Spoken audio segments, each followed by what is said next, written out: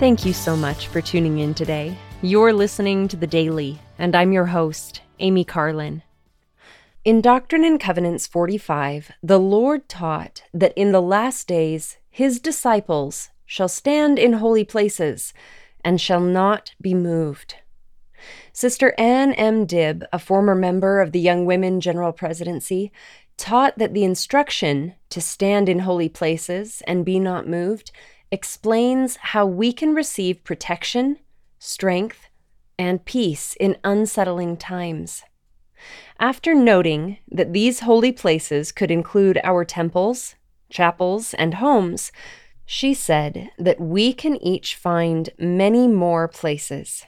She continued, "We might first consider the word place as a physical environment or a geographic location.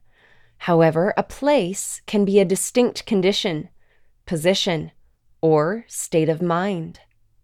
This means holy places can also include moments in time, moments when the Holy Ghost testifies to us, moments when we feel Heavenly Father's love, or moments when we receive an answer to our prayers.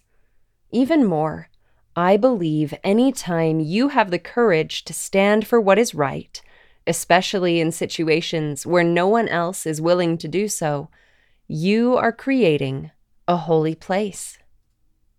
I pondered her reminder that holy places do not require geographical locations, but can rather be moments of time.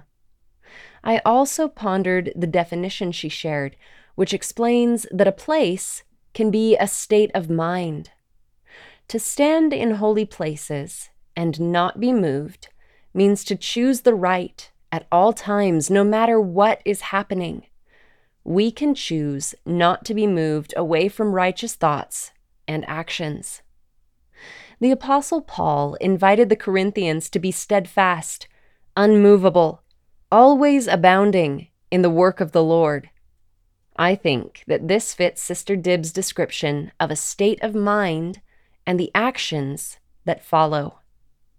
As King Benjamin put it when he taught the Nephites, "Therefore, I would that ye should be steadfast and immovable, always abounding in good works, that Christ, the Lord God omnipotent, may seal you his, that you may be brought to heaven, that ye may have everlasting salvation and eternal life through the wisdom and power and justice and mercy of him who created all things, in heaven and in earth, who is God above all.